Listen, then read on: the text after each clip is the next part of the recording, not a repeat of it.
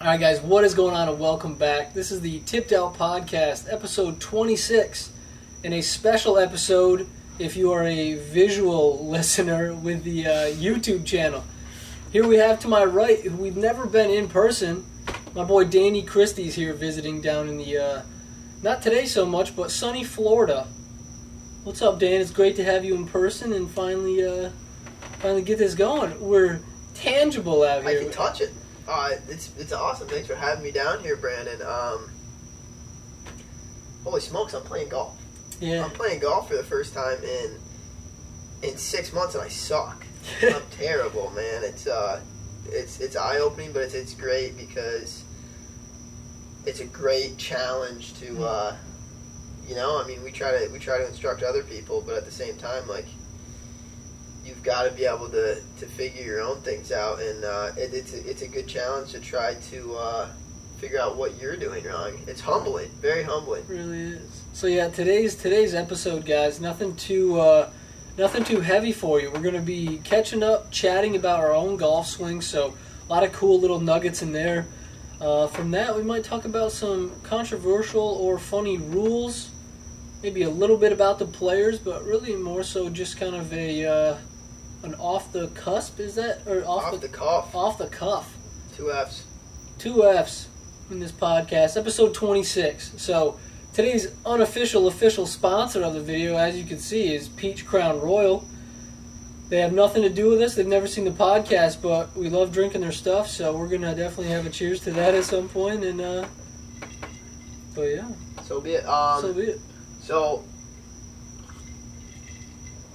one thing I'd like to start off with is on the kind of mental aspect, because I feel like I've been going a little crazy.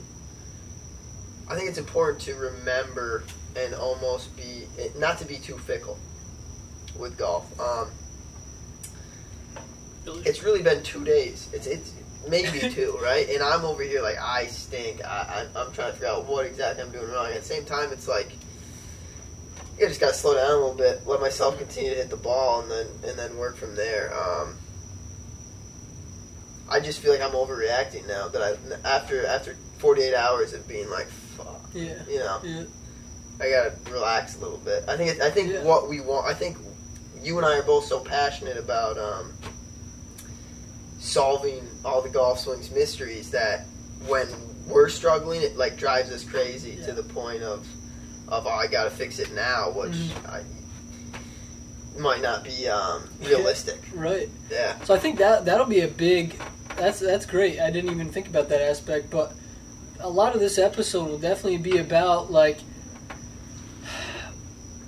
how to get back into golf when you haven't been playing for a while, right? You've been up north. You probably haven't made many other swings other than a couple of simulator swings. We should talk about that too.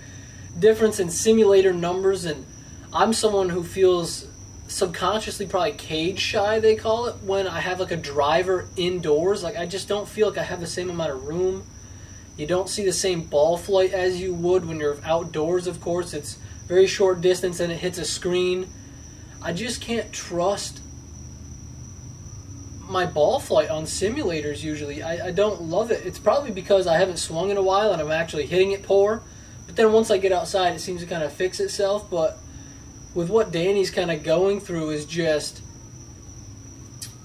the highs and lows of how much we love golf and how passionate we are about it. And there's just so much excitement when you've been up north and you haven't seen green grass and it's cold, and then you come down here from shoveling for weeks at a time and you can see the grass. It's nice. You hear the birds. It's sunny. You've got the pool. We've got some drinks. Like, you're not working, and it's just, you have the opportunity to play good golf, so you expect that because we are good players. But I mean, how many PGA professionals, how many PGA Tour pros go through some times where it's just not there? It could be mental, it could be your schoolwork, it could be your job, it could be just your lack of practice, or it could just be not enough time doing one thing. That's why it's important that you have and seek professional help from a coach, because a habit is formed in 66 days. So if you haven't tried your new grip change, if you haven't tried your new swing thought or development for at least 66 days and seen improvement or a lack thereof, then you probably really haven't tried too hard. But how tough is it, Danny, to trust something and go with that for that set amount of time? I mean, it's just... very hard. Yeah, it's very hard. Even as instructors, like you said, man, I mean, we love the game, so passionate. For me right now, I'm working at an academy, so I'm teaching 5 days a week, if not more, almost all day. And, hopefully, and results have shown, we are, as a coaching staff, getting a lot of players where they need to be. The higher-end coaches at my facility are very well known and have a great resume under them. So, of course, they realize that, and they've been in the industry a long time. But it's for someone like myself who's just come from high school golf, college golf, and then college, now to the real working world and kind of in a job where I thought was a dream job. Excuse me. It's just so different, man, to try and balance being a player, being a coach, reading a new book a week, a new book a day, watching all the videos, seeing everyone swing, and then not trying to apply my own game to the students, but also trying to, compartmentalize knowledge versus usable definitely information, right? I mean, just because I read a Ben Hogan book doesn't mean I need to swing or emulate Ben Hogan. I'm just taking the little nuggets, as we like to call it, of information he drops, and some kind of cool things like that, man. It's just such a journey, Yeah, it is, and I want to kind of point out, though, I think probably one of the most important things, anybody who's trying to get better, and I feel like it kind of comes in levels, right? And I talked to Brandon this morning. I said, I know I've been at this level for a long time of where my play's at, the patterns of my ball flight, all those things. And for me, I kind of thought, I've been doing all this research. I feel like I'm starting to understand what I need to do. And then sometimes it doesn't always go to plan. And unfortunately, I mean, even with all that knowledge, well, quotation, it is knowledge. It is. Haven't been playing. So that's a major factor. At the end of the day, it's a sport, and it's not a think through it. Right. Feel it.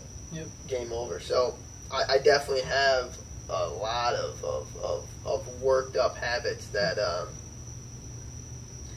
probably aren't all the best, might be good, and that's where I'm a little confused is, what's okay to say, okay, this is your natural body type. We can leave that alone. This is what you should, this is natural for you. But then where do you draw the line of saying, okay, this is where we have to change something? Because it's definitely a slippery slope, and it's going to take a lot of time under the gun to know those things. I'm drawing a little bit of a blank. I kind of wanted to grab a club and show a little, because do you feel that the squeeze, when you squeeze a club, if as long as the face is staying square, that's a good grip? I remember when Pat Sams talked to us about that. Definitely. And I, more so than my lead hand, so if I'm squeezing my lead hand, and we'll say lead hand and glove hand, they're the same. We don't want to say left and right just because who knows if you're a lefty or a righty. Yep. But my glove hand, my lead top hand, if I squeeze that hand, I'm usually squeezing my bottom three fingers. So my pinky to my middle finger. And when I do that, that's me kind of almost locking up my wrist. And that's how I kind of hold the face and play more of a fade. If I'm gripping a little stronger in my trail hand, my trail hand, that's going to be more around my thumb and my pointer finger, and that's kind of like a gun trigger. And when I feel that in my trail hand, that's how I maintain kind of club face control, and that's the shots I really feel are kind of pure, and I hold the ball holds the line really well. if I don't kind of have that subconscious check of my grip pressure, I definitely think I grip it a little too loose, and then the club will kind of spin in my hands at impact. If I try and grip it too light, the club gets extremely heavy with how fast a player swings it.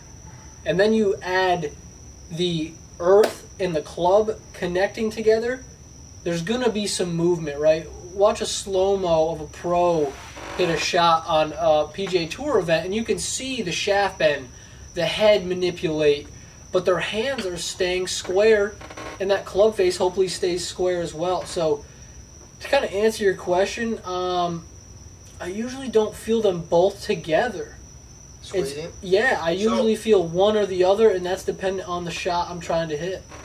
A little more of a held off, kind of like a wedge. I love hitting wedges with a little more tense trail hand. And then if I'm trying to just hold off like a driver and play a nice little soft cut, I'm going to squeeze a little bit harder in my bottom 3 fingers of my lead hand. I don't know if that really is the route you're trying to take that, but... So I'm looking at it as more of a like training aid type deal, or like a test almost, because I was just kind of messing around with it as I was gripping a club. Because basically what I'm working on right now, is a weaker top hand grip, because my grip was just too strong, we believe. So when you look down at your hand at address, how many knuckles did you see on that glove hand? Originally or before?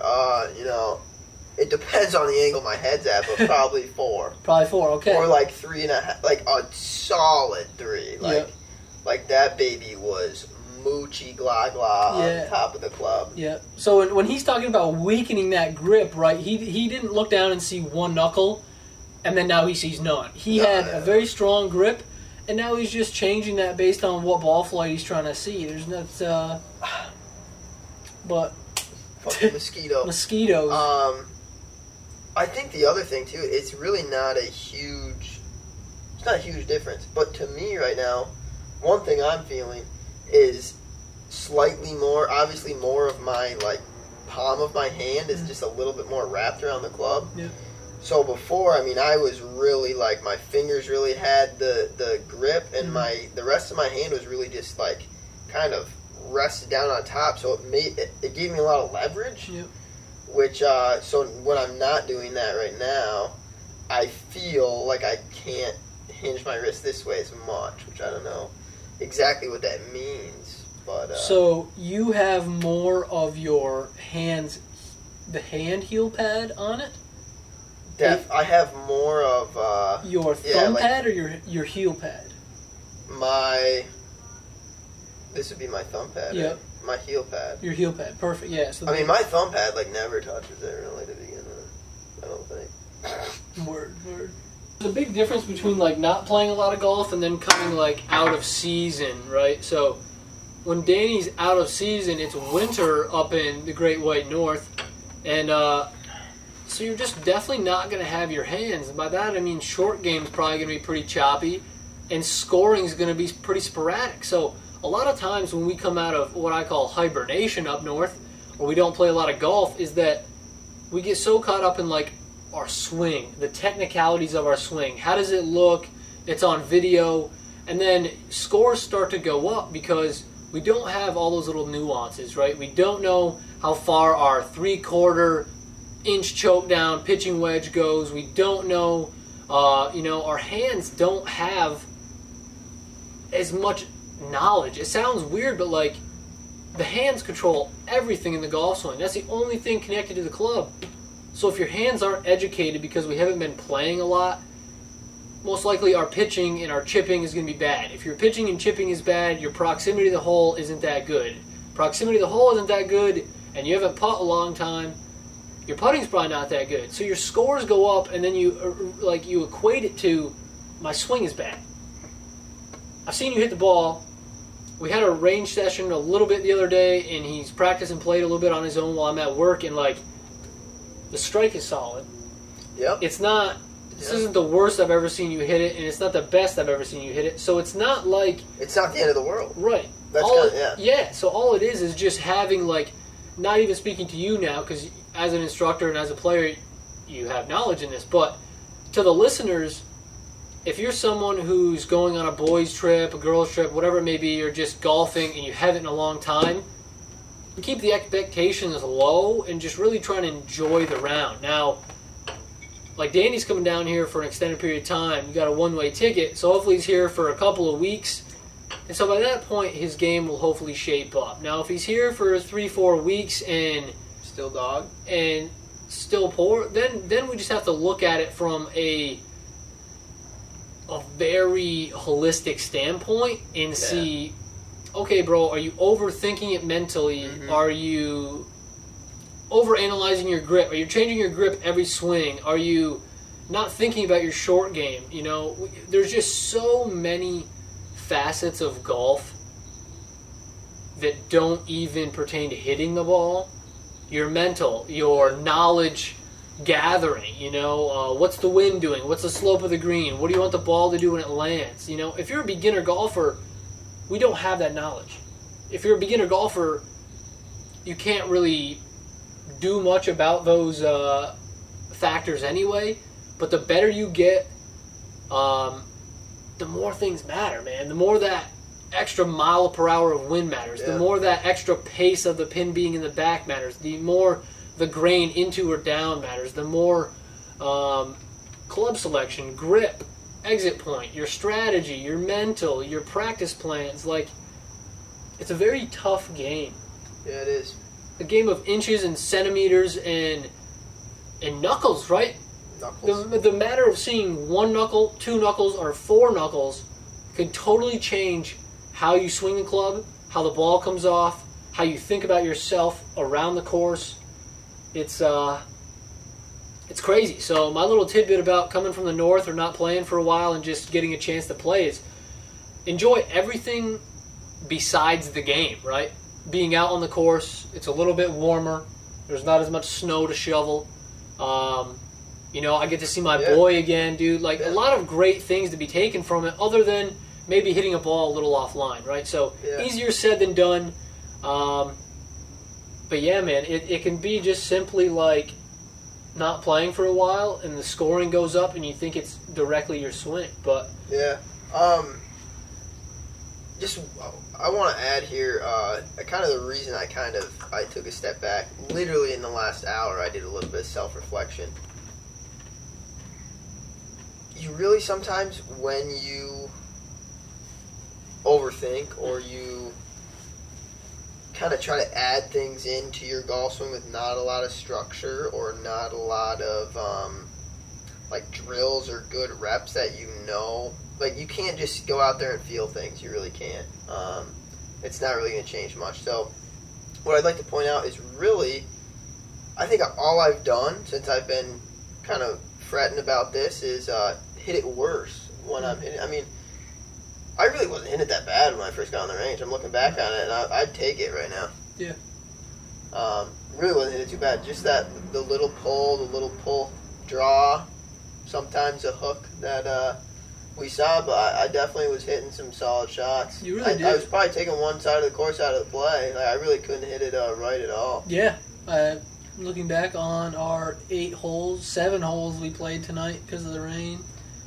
And then today was definitely worse. I was just trying to do a lot of different things. But, so that's huge what you said right there. So without like direction, you literally just bounce back and forth, Band-Aid fix to Band-Aid fix to I suck, this is shit, I'm trash. Like, when was the last time, or if ever, have you sat down and wrote out like a practice plan for yourself or your swing goals, your current tendencies, like bro, and this goes for all walks of life too. Ever since I've started like journaling or writing down certain thoughts, if I get in my head too much, peace and clarity come over it. So like Danny said, if you're a 25 handicapper that hits a slice, and this is your 15th year of hitting a slice, I think we know your tendencies. Yeah. So it's time to get with a coach and get a plan going. Just bouncing around from YouTube video to YouTube video to, you know, all my different tips on Instagram, Danny's different tips. it's very tough, right? Because we're not talking to you as an individual when you're getting things from YouTube or you're getting things from Instagram that aren't individualized. You're getting things that are trendy. You're getting things that are fixes for the masses. Now, I just looked up the slice fix and it didn't really help. Well, there's a lot of different ways to hit some bad shots. So it could be a fraction of an inch different than what you need, and it could make all the difference. So sometimes sitting down and just saying, okay, this is my ideal ball flight. You know, traditionally speaking, people will say high draw. Why? Because the pros hit that, you know, Rory hits that, and it goes farther. But if that's not your anatomical correctness of swing or your natural swing, or like what Danny's really getting into is matchups based on body's limitations, certain length of appendages, right? Yeah. Like arm length and torsos and like... Yeah, definitely. Not the appendage you're thinking of, but... I don't know. That, and then just like the preference of your body's movement, for sure. Yeah. So there's a couple screens you'll do, and you'll figure it out from there. Or, you know, that's really all I've got, but... I was going to say something sarcastic, but didn't want to make myself seem like I'm bad at teaching, because I think I'm all right. But no, and you are. And so, guys, as a viewer or listener, I really want to tap into what Danny said right there. So, as a very accomplished junior golfer, collegiate golfer, and now an instructor, and mind you, he's won college tournaments, he's won almost every junior tournament I can think of, and he's a very accomplished, just wholehearted golfer. I'm talking like being a student of the game, from not just knowing how to hit certain shots, but it's knowing how to teach it, reading all different books, knowing how to compartmentalize that information. But right there, all these things that he does so well almost go out the window. And he just said, I was going to say something sarcastic, but I didn't want to make myself sound like a bad coach or a bad teacher. It is absolutely crazy what this game can do to you.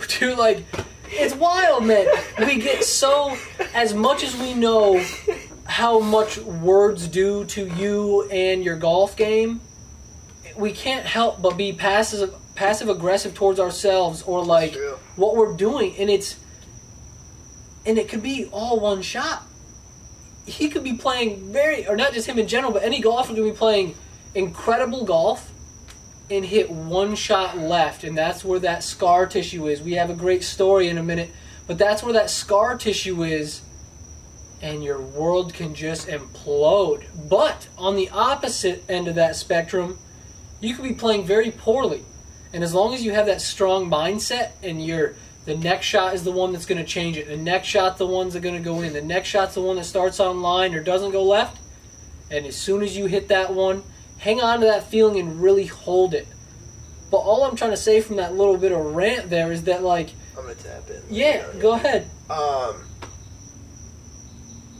This ties in very well, because I think it goes back to Brandon saying you don't want to have too high of expectations. I think I probably did, first of all. That's why. I don't know why I instantly am just super hard on myself. I think the other thing, too, is, like... It's almost like a competitive sense, like coming here, I want to be at where you're at right now with how you're hitting it, and then I'm like, I'm not, right? Yeah. But so I think there's a little bit of whatever going on there. I mean, again, that's all mental shit. And then what you just said reminded me of I was on the putting green this morning, I'm practicing, and I literally, for a second, I took a step back and was like, dude, you are mentally barraging yourself right now. Like, why are you so negative on yourself right now? I said, where is this coming from? Yeah. And high expectations, I think, is what it's got to be. But so I just took a step back. I was like, dude, relax. Like, just go on the fundamentals, square things up, be a little more positive with yourself. And then all of a sudden, a couple more of those 5-footers I was working on when I was hitting were dropping. I don't know exactly what it was, but I know I wasn't going into a putt going, the fuck is wrong with you? Why did you just miss 3 in a row? Yep. So, I just think that's cool, and I think it's relatable, because I feel like a lot of golfers, everyone at some point, has been there, and definitely go easy on yourself. It's I still have to. I'm literally sitting here and like how stupid I feel like I am. Like I literally have been playing for 48 hours. Yeah. And I haven't played outside in 5 months. I don't know why I'm being such a wacko. But. Mm-hmm. And that's just what the game does to you, man. I mean, how many people have we heard, Danny, on the lesson tee?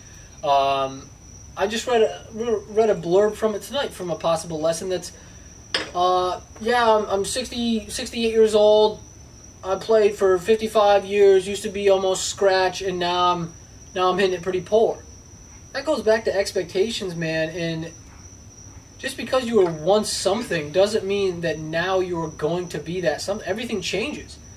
You played for 55 years, but now you're almost 70. You don't think your game, your body, your energy level, your commitment, the fact that you can't hit the ground as hard as you once could, like, all those things go into it. And I feel like a lot of seasoned golfers get so frustrated, not because of their current results, but because they used to be able to do it. And it probably sucks so bad, and it's probably the same thought as you have right now, but thank God you still have your youngness. Your youngness, is that a word? Youth. Your youth. That's the word he's looking for. Good thing you still have your youth. That could be a Wordle word, 5 letters. Keep it in mind.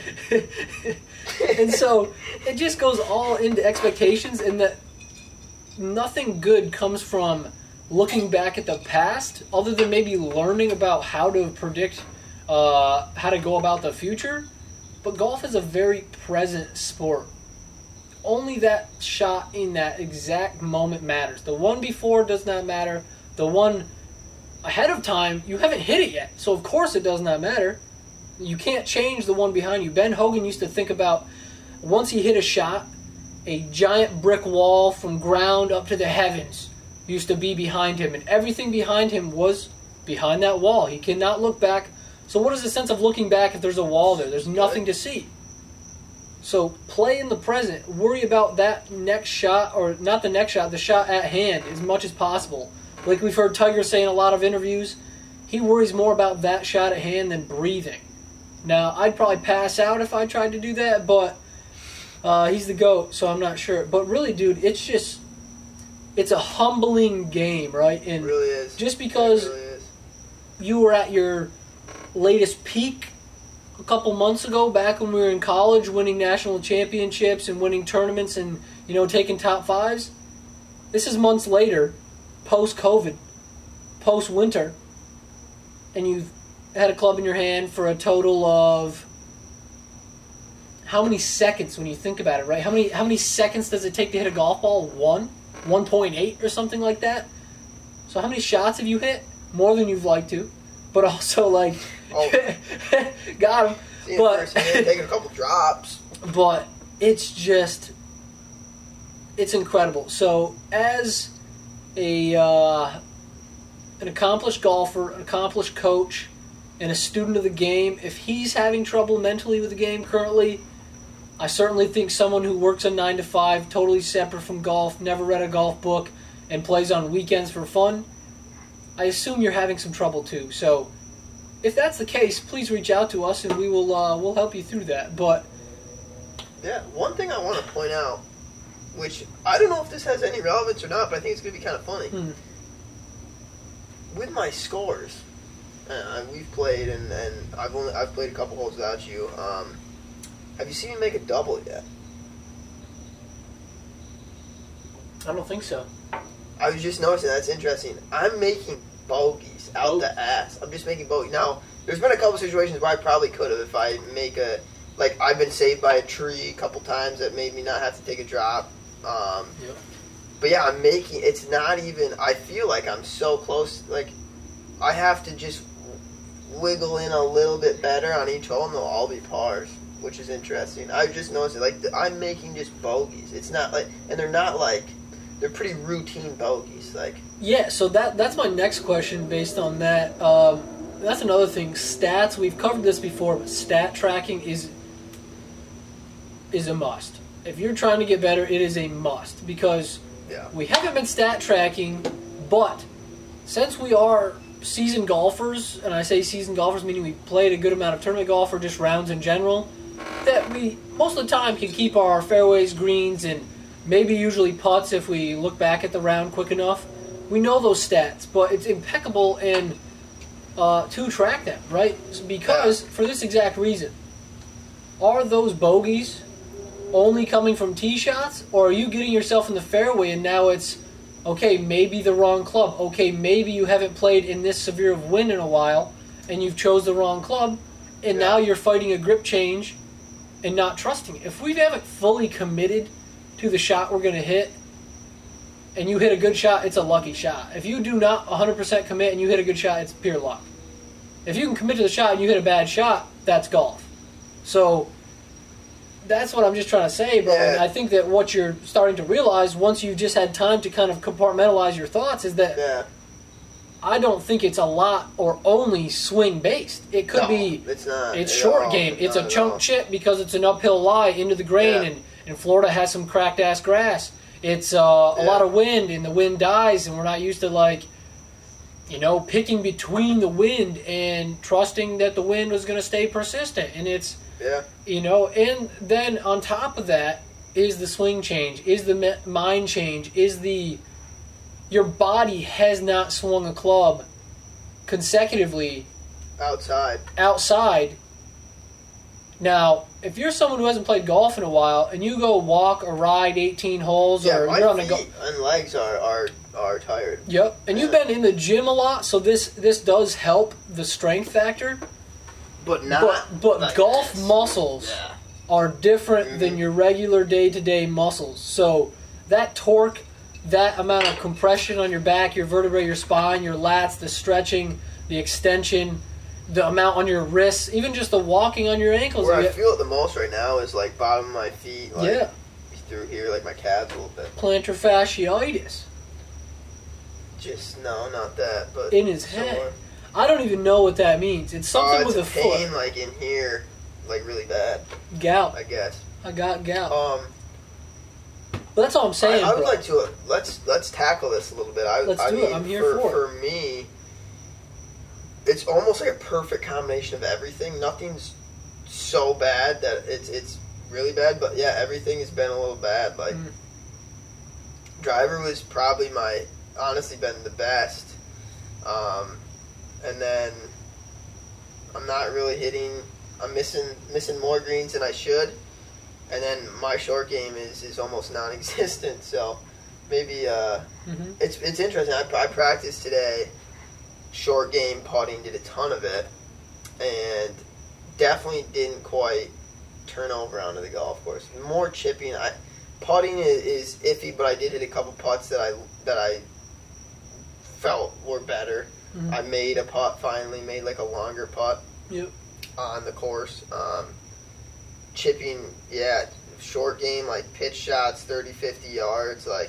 Left them kind of short today. Trash, terrible. But the other thing, too, now that I think about it, is I didn't really hit many of those. I'm not practicing those. I gotta go to, like, that pitching area, probably. Because that short game area there, I was getting grooving, like right in front of you chips, and then, like, short-sided chips, but didn't hit many, like, pitching wedge. So that was a perfect segue into the next little blurb. So I'm going to ask you some simple questions, more so for the viewer to chew on, rather than... this is going to be kind of mock, but it's not really. Yeah, exactly. This is an sample one. So, like Danny said, he went to practice this morning, some short game stuff. I was out there for 3 hours, too. Like, I was practicing, but go ahead. Exactly. Yeah. So, did you have a plan going into today? No. Okay. The shot types you just described for us were on the fringe, straightforward chips. It was maybe down in a little bit of a gut, kind of a little high, soft. Yeah. I mean, you've seen the Saints practice. I mean, you know what the shots I'm looking at are. Exactly. Putting. What did you work on in putting? Putting, I actually had like a legit... I didn't have a plan going in, but when I realized that I couldn't get on the golf course, I had to practice, which was probably good for me. I then developed a plan, and putting I did primarily, I just started like warmed up a little bit, and then I did gate drill, one-hander. I had 3 golf balls. I do 2 one-handers, then a two-hander, 2 one-handers, 2-hander, 2 one-handers, 2-hander. Then I would sprinkle the balls out around the green. I'd give myself, I'm on a hole on a slope, so I'd go to the right side of it, put the balls out. I got 3, remember, so I'd kind of have like an uphill right to lefter, a kind of side onto the hill right to lefter, and a little downhill right to lefter, and I'd put them on the other side, have the opposite with left to righters.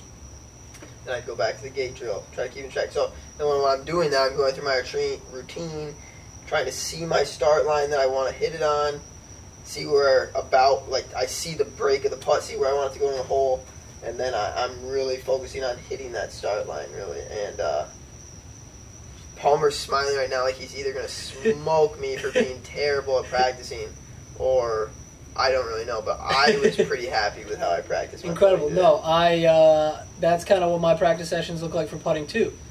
Next question. How many lag putts did you hit? A lot. A lot? Okay. I wasn't expecting it. I mean, when Dad dropped me off at the course, I mean, again, like I said, I had 3 hours, right. And I got too frustrated on the range, so I really didn't spend too much time there. So I did a lot of putting. Because, you know, I like to putt. And I would have probably done more chipping, but to be honest, there could be a better practice green there.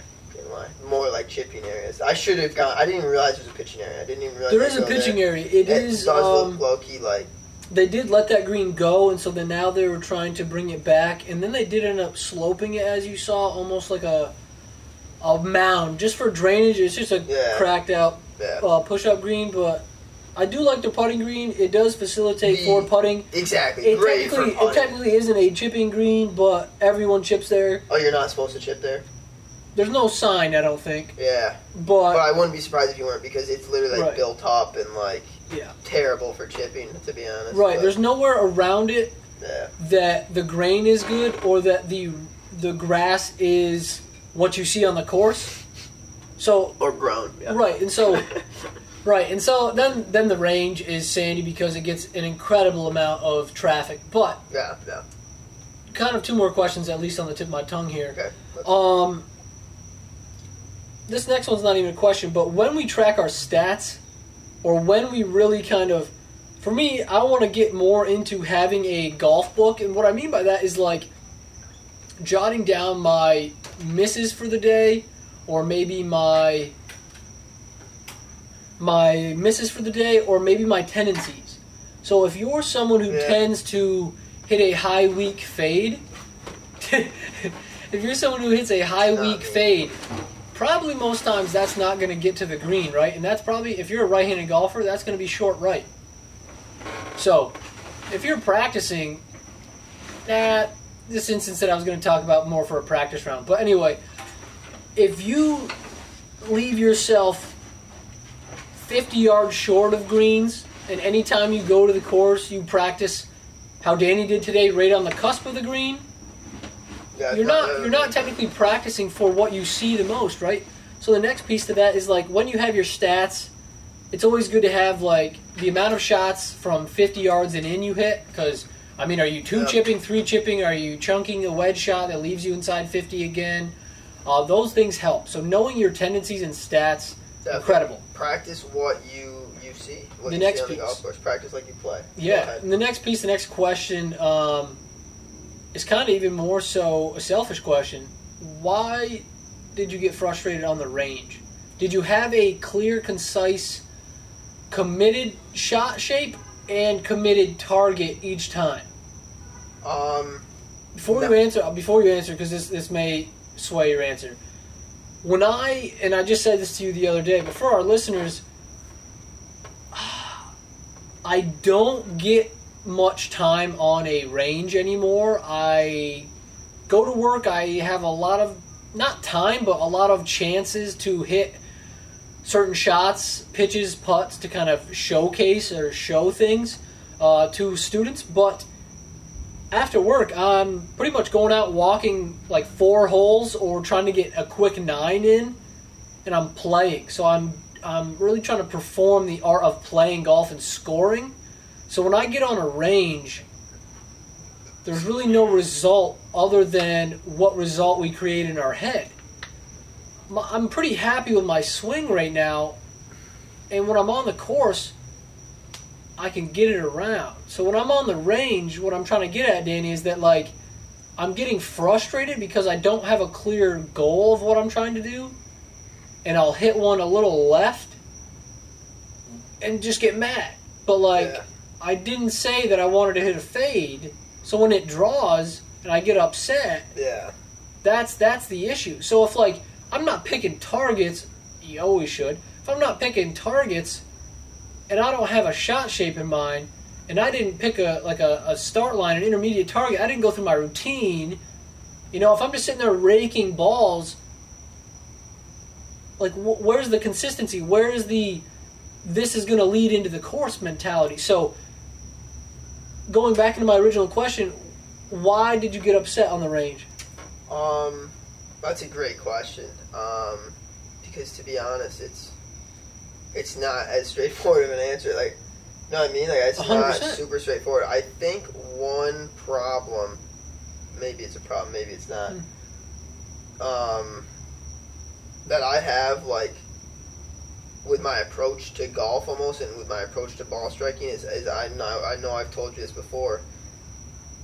A lot of times I just try to hit a stock shot, right? Yep. I've mentioned that to you before. I've told you countless times. I just try to, set up, pick my target, and I just make like so when I'm on the range and I'm hitting my stock shot. But you're changing your grip. So what is your stock shot? Here's the thing. That's what I want to point out. Is like, and I kind of do like that idea, and people would disagree with it. You'd probably disagree with it, but I do like the idea of like, okay, this is my kind of like trained, not necessarily senseless, but I'm not trying to do anything crazy with this golf ball. I'm trying to make my golf swing at it, and where it should be what I want my stock golf shot to be is something that ends on my target line though. Right. And right now it's not. But I'm consistent. Like that is my stock shot right now is a pull, like a pull. Yep. It's just a pull, and then sometimes it gets a little more away from me and starts drawing. I would say. Yep. But I feel like there's probably a flaw in that logic, but then I get kind of, I guess what I was most frustrated with was that I can't figure out how to start it on my line, or get it to go on my end initial target. Yeah. So then I really buckled down, got like my alignment rods and stuff out, and then and then there's a big right to left wind, and I'm in my head, I'm like, all right, well, I'm just trying to make sure my face is a little less closed. Hopefully these poles will start, with a little bit more open face, will start cutting. And I did hit a couple that I thought were pretty good, and honestly, when I first started doing it, I hit a couple in a row that I thought were pretty good. And then I just couldn't tell for sure with the wind. So then I was like, well, like, let's try starting it right at my target line. And that's where shit went terrible. Because, like I said before, you can't just go out there and feel things and go, oh, I want to start around my target line, and all of a sudden just ramp it into a full swing. I know better than that, but in my head, for some reason, I still want to try to do it when, in reality, I should have stuck an alignment stick in the ground or something and tried to hit at least, like, little smaller swings starting it right at that. But, Feel versus real in golf. We've heard that saying all the time, and it's so true, man. Like, so when you're sitting there feeling the shot, and you don't have a trained eye or even a camera with a good angle, you could be feeling that your path is zeroed out, but like, or you're a little over the top, right? Because you're hitting a pull. So then you're like, all right, well, let me zero it out. Now you're swinging 8 degrees to the right, and your body's not used to that, and your hips are fast. So now you're going to double cross or even bring a shank about. So it's like, didn't do that. That's good. No I'm fine in the middle of the face. It's just not going anywhere where I think. Yeah. So that's one good thing. So really, it ties back into expectations, having a plan, and just too, like, I'm sure you did this, but just like taking breaks. If you're gonna practice that long, like that's like that's a very advanced allotment of time for practice. Like a 3-hour window for a little bit of range and short game. Like my breaks were built in by non-consensual conversations with with other guys in the practice area. So that's awesome. But yeah, no, he's totally right. I mean, mentally, it'll wear on you too if you're out there for 3 hours trying to work on stuff and maybe it's not going accordingly or other things. I think one thing that I'd like to point out, which I didn't fall back on, which I normally always do, I think because I was really just trying to make something happen right away. Yep. If I'm ever really struggling, I just go to like tiny, small swings, small shots. Just get some sort of something that I can say, okay, I'm comfortable doing this. And with these small shots, starting at left, starting at right, whatever it may be, like if I could start hitting 50-yard halfer swings that start left and fall a little bit right, boom, that's something to go off of. Yep. Then add a little more speed, and really just try to find something that'll work on the golf course. Because at the end of the day, you don't have to be perfect, and I was trying to be perfect for sure. Mm-hmm. If you set up 2 alignment sticks on the ground, the width of your club, okay, you know what I'm talking about, the channel? Yep. Could you hit in between them?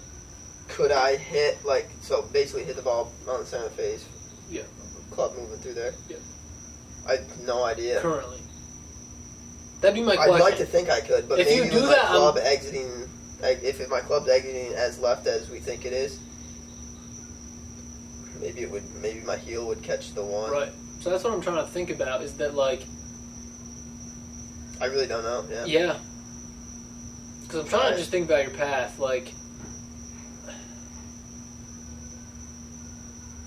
yeah. I can't think about it right now because then I won't talk. But, yeah. So this is where I'm at, too, is it's so... again, this is just going to be relatable content. It is. For me, it is so...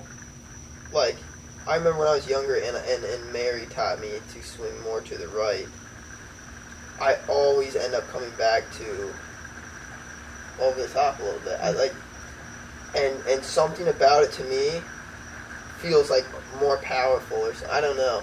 Yep. But I just feel more comfortable and it feels more repeatable to me. Every time I try to swing out to the right, it just feels so against kind of what I want to do, which I don't know if and I'm thinking that's because of your hips, bro. There's really no way.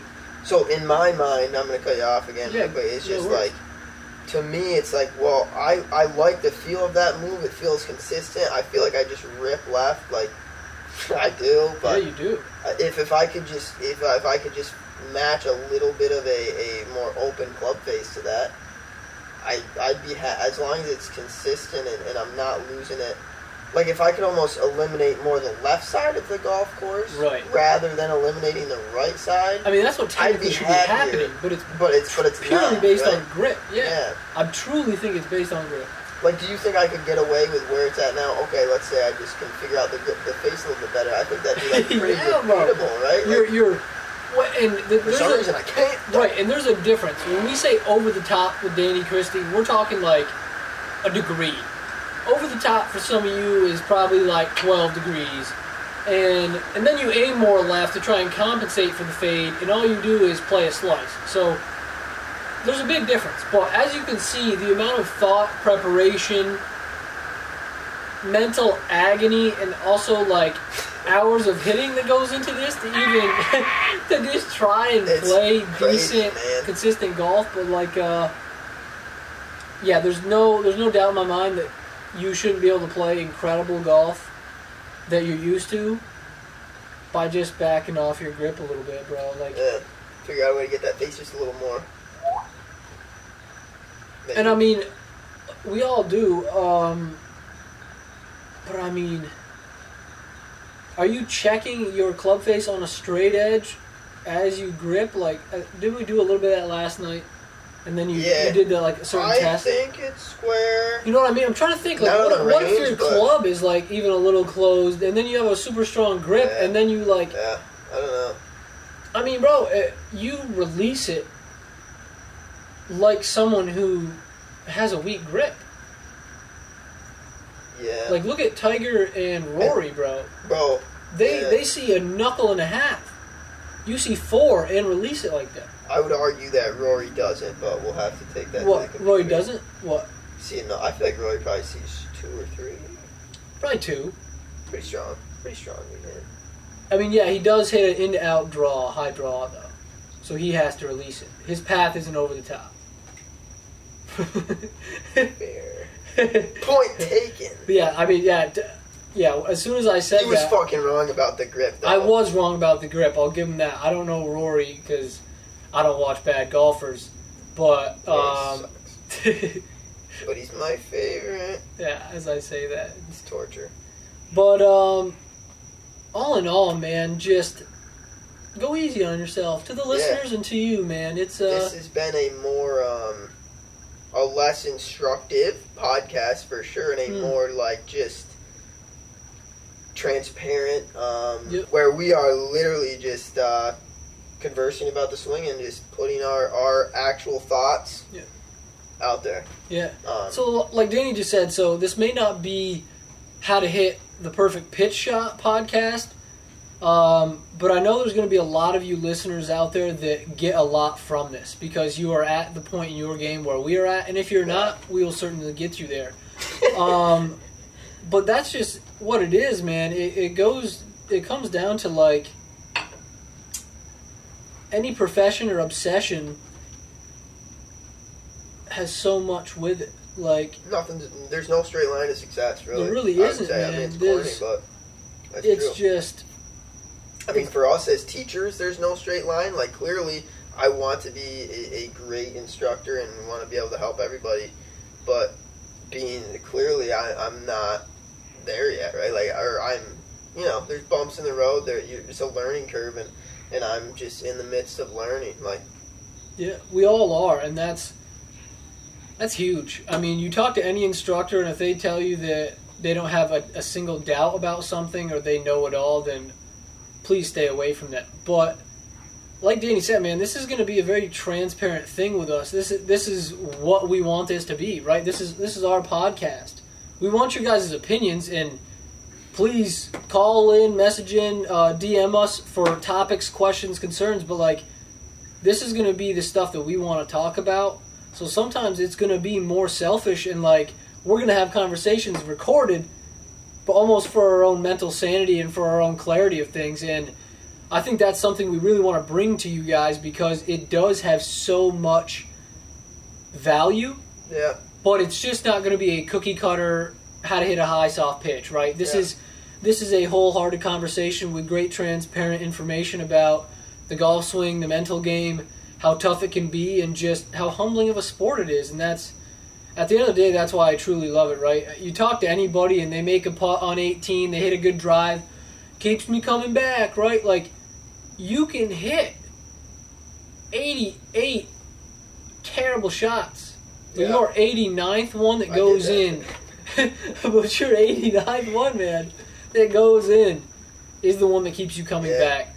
Amen. So just like that 89th swing, just like that 89th shot there, we hope it keeps you coming back as well. This has been episode 26 of the Tipped Out Podcast. Stay tuned. There's going to be a couple more, hopefully a bunch more like this while Danny's here for the next couple of weeks, couple of days, and a lot of cool guests coming up as well. Some cool things on rules controversies, a lot of different cool topics about bringing you guys some stats from not only the tour, but amateur golfers. We don't see enough stats and stories about amateur golfers, probably because it's not as exciting and cool, right, to see young Johnny shoot 103, but it's more relatable than the 0.00001% of golfers that make money for a living. So, amen.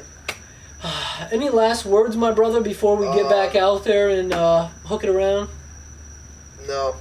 It's a pull hook, by the way. It's not a push hook, it's a pull hook, and it's not really hooking, it's just a pull. So we're going to loosen that grip.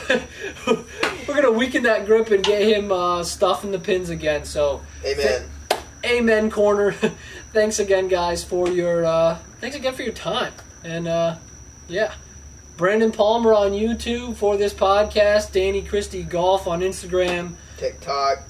Coming at you with more content. Facts. Danny's going to be filming. I'm going to force him to film as much as possible while he's here and take advantage. Fun stuff, too. Yeah. Definitely. Yeah, stay tuned. A lot of if you guys are watching on the YouTube, some good vlogs are coming up. Course vlogs. The club he's got in his hand is a... beater, man. Is whack. Show him a close-up of that. That is a Browning 440 for all you gun lovers out there. Look at this, baby. This is the face here, nice and shallow. It is not even the width of a golf ball. We don't have one out here right now, but incredible stuff. So once again, episode 26, podcast 26, the Tipped Out Podcast. Peace and love. We will catch you in the next one. Drink some Crown Royal, unsponsored sponsor. Ghost Golf. Check them out on Instagram, please, at Ghost Golf. Peace and love. Peace and love. Contraband got that dope. Sometimes I don't feel alright. New girl on my face, she said she nigga, but that's why I don't feel alright. Catch me in the good mood, I just might. Stop talking, I'm breaking.